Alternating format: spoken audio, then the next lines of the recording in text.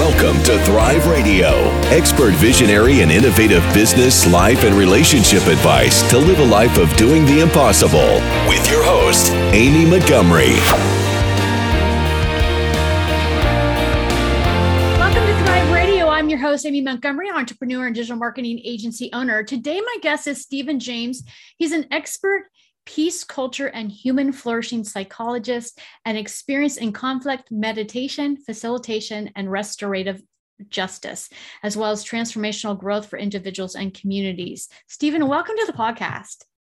Thank you. I'm happy to be here. Yeah, I'm excited for our discussion today. Can you share your journey with us and really how you started in your business and what you do? Yeah, so I started quite a ways ago, more than a decade ago. I used to be an astrophysicist in the Air Force, and I ended up leaving that career field because of a set of tragedies that I experienced when I lost my brother, my niece, and my best friend, all in a very short period of time. And so that tragedy changed my whole perspective on life and what I was going for. I had wanted to be an astrophysicist since I was 10 years old. I wanted to know all the secrets in the military and where all the alien spacecraft were hidden and those type of things. But no alien spacecraft, which was sad. But also I ended up not enjoying the lifestyle after I had those changes. But what did happen was I found a much deeper happiness and fulfillment with my life in general as I started to make this transition. And so, ever the scientist, I wanted to understand what had happened to me. When people go through these type of struggles, we know intuitively that we gain from the hardships that we have. But I changed my life to try to understand why from a scientific perspective. What goes on in people that causes this process? And most importantly, can you abstract that growth without having to go through trauma? Can you gain that type of fulfillment without it? And that led me down a path of really developing a much broader understanding of how humans thrive and in what types of environments are necessary for that to happen. I got my PhD in educational psychology and conflict resolution. And I did research for 7 years and then did implementation in education systems, trying to teach this because we don't do enough of that in terms of all the psychology that we know these days. Finally, I started a consulting company a couple of years ago, but finally took it full-time on the road last year and have been doing that since. So in walking through that journey, what are you grateful for? I'm grateful for the tranquility and the beauty that was opened up to me through that and the opportunity to share that, because what came out of that process was that, yeah, you can help people and cultures to improve and be more human-centered and yet still raise everybody up together regardless of where you're at. And that type of fulfillment is I'm very grateful for. So what is a peace-driven culture? This is where we get into the psychology of it all. And a peace-driven culture is one in which satisfies all of our human needs. And so we tend to think, especially in business sectors, okay, I'm going to give some money and resources and benefits, and then people can go out and do what they want. Except in a peace-driven culture, it's taken on as a responsibility of everyone to fulfill everyone's full human needs. And that includes things that aren't tangible, like love and belonging, self-esteem, self-actualization, and even self-transcendence. Because once we have all of those pieces in place, this is where people really flourish as human beings. And one of the most fascinating aspects of this is the depravities of the human condition start to fall away as these needs are satisfied, particularly those higher ones of actualization and transcendence. People become more altruistic and humble and sacrificial in a good way. They're motivated to engage and give of themselves to others in ways that they might not have been before. So go ahead. How do leaders create loyalty and employee fulfillment in their business? This is a fun one. The way that this happens is, like I was talking about with these peace-driven cultures, we tend to think exclusively about material benefits and ignore the intangible aspects. Now, you hear a lot of this these days. There's articles that you can pull up anytime about purpose-driven business cultures, like give your business a purpose. And this has to do with that, except it doesn't take it far enough. Simply giving a purpose to your business and saying, here's something that's important that's beyond making money for a company. Here's where you can devote yourself to. There's more complex aspects to it in terms of making all of that work. Does your business provide acceptance and belonging? Does it provide opportunities for intrinsic self-worth and growing people's sense of self and a sense of place? If the business looks at things in terms of simply, you're a worker that I'm paying to do a job, and when you leave here, you're on your own, that shouldn't be the perspective of a leader. A leader has to cultivate these higher needs and incorporate them into the structure of their organization. And a leader who isn't actively creating these environments and providing those resources is essentially failing to create these peace-driven cultures and fails to provide for their employees. Because once you have these peace-driven cultures in place, that loyalty is naturally going to spring up, as is employee fulfillment. So people are going to feel more dedicated and motivated to engage with the business that they're working for. This means potentially staying longer to work on projects without being forced to, because there's an intrinsic motivation to engage with that, to take work home possibly. It's important to note, though, that this is not an exploitive practice, right? We want to create a community is essentially what we're doing. We're creating a community where people feel comfortable and don't feel like they're being pushed in a certain way. So the natural human reaction we have to that is to be more dedicated and loyal. What ways can we increase productivity and profitability? So, like with the last question, this one is connected together. There's a common misconception that, and I saw this in my time when I was in the military as well, that you have to make a choice at some point between, in the military, it was the people and the mission. In companies, it's the profit and the employee welfare. And somehow you have to balance those two. And there's this idea that if you increase one, you're decreasing the other. And that's simply not true. There is a mound of data in sociological research, in management, and in psychology that these two things are directly correlated, that as you increase one, the other one increases as well, when you are focused on long-term growth and sustainability. There's a different effect if you're only focused in short-term gains that can actually cause a destructive effect. So what we're looking for is creating that synergy where they both rise up together. So when you think about this, employees that are willing to dedicate more time and more effort to the business are going to be more productive inherently. Even during their time, their normal office hours, when they have that internal purpose to work for the company, their time is going to be more focused. Additionally, when you don't place these type of restrictions on them and this type of external stresses, and it create intrinsic motivation to do these things, stress and anxiety decrease, which reduces distraction, sickness, timeout, and errors in their work. It also allows an opportunity to empower employees to use unique talents within the workplace that might not otherwise be there. If you hold people into a very strict definition of what they need to do at their workplace and never try to find out or cultivate those intrinsic strengths, you're often losing out on a valuable set of talents that might be applied to your work environment, because the person that can define themselves the best in terms of their offering is the person themselves, not the manager above them. Yeah, I like that. How do some policies and procedures dehumanize people? I'm going to use the term violence when I speak here, and I mean it in a very particular way. I'm working on a publication right now with a colleague in terms of expanding the definition of violence to mean non-flourishing. When we deny people or hinder their ability to flourish as human beings, then that in of itself leads to hostile, violent behavior, anxiety-stricken dehumanization, as said in the last question.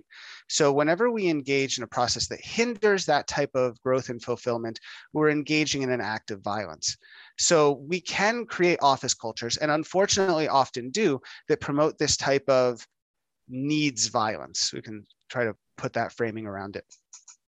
Because what we're doing in the process when we restrict people to, here's a good example. When we give people a very strict definition of what their role within an organization is, and that role additionally is disconnected from a purpose-driven motive.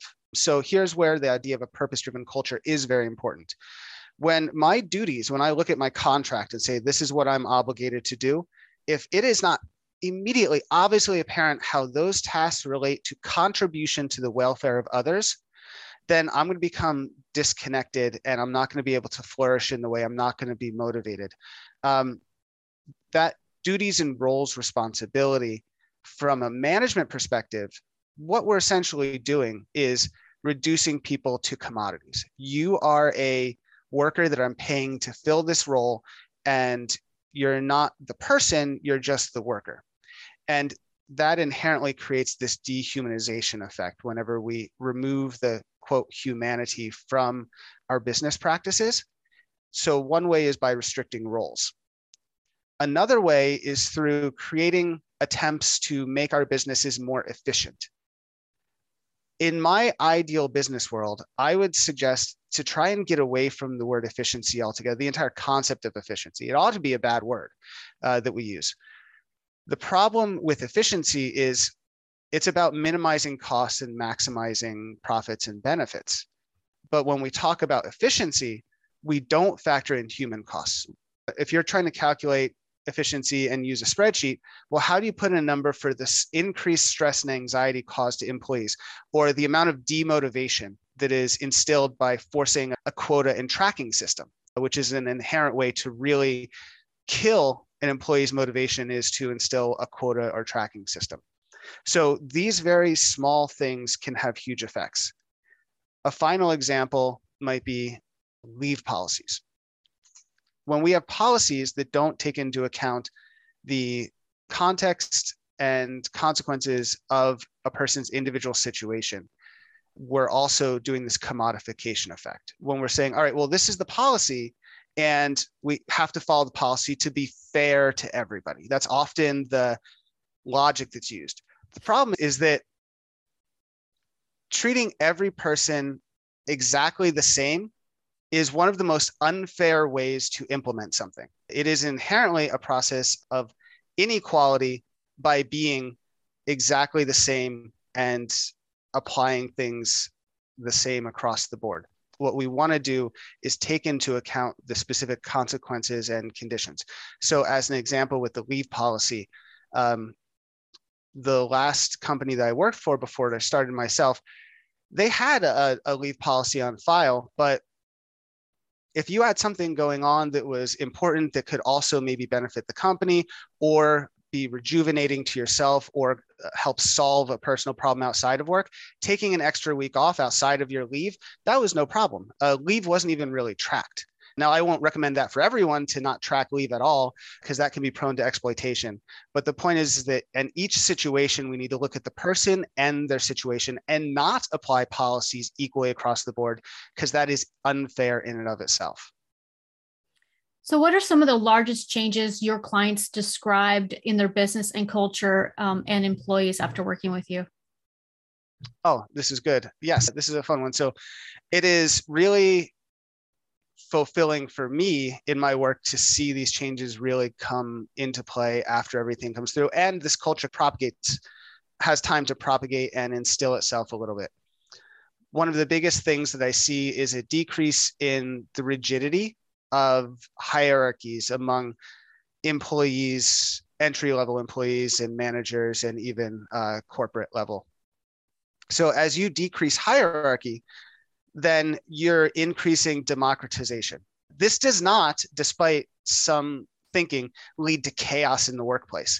Creating a less hierarchical, more equal field in terms of social roles within an organization actually creates more idea generation among people, because people are less afraid of that hierarchy. They're more willing to step out and engage with those individual intrinsic ideas. As I said before, we really want to inspire people in our workplaces to develop their intrinsic talents and give them the the motivational and tangible resources they need to do that, because our workplace benefits from them cultivating those strengths.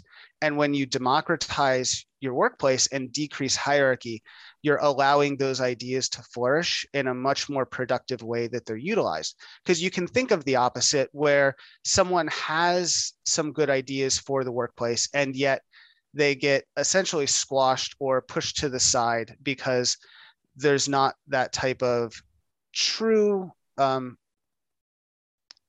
engagement with that employee's perspectives and views. So when we lower that down and implement systems that allow for that, but still maintain an order, that's when I really see things come together. Another thing that really changes a lot is I push this in my work and the systems we develop is to get rid of punitive systems, get rid of punishment systems within your workplace. That doesn't mean they don't exist, but they shouldn't be a go-to when there's an infraction or when there's something wrong. Instead, we want to use restorative process. And this is where a lot of my background in restorative justice and restorative conflict resolution comes in when I'm working with clients. We want to decrease fear of punitive punishment. We don't want the motivations to why a person comes into work to be that they're afraid of losing their job, that they're afraid of getting docked work, that they're afraid of having a reprimand on their record, depending on where we're at. We don't want that to be a motivation at all. That only comes into play in extreme circumstances. We want to use restorative practices. So yes, there might be an infraction. There might be something that's going wrong in this person, but using restorative practices eliminates that fear of punitive action, which again, creates a workforce that is more able to step out and be engaged with the company, be loyal, and gain that fulfillment, because there's no more fear of something going wrong and they're more willing to engage with their ideas. And then, like I said earlier as well, one of the goals is to get employees more engaged and willing to stay later, willing to do the work that needs to get done, because there's a core purpose and a core drive to the organization.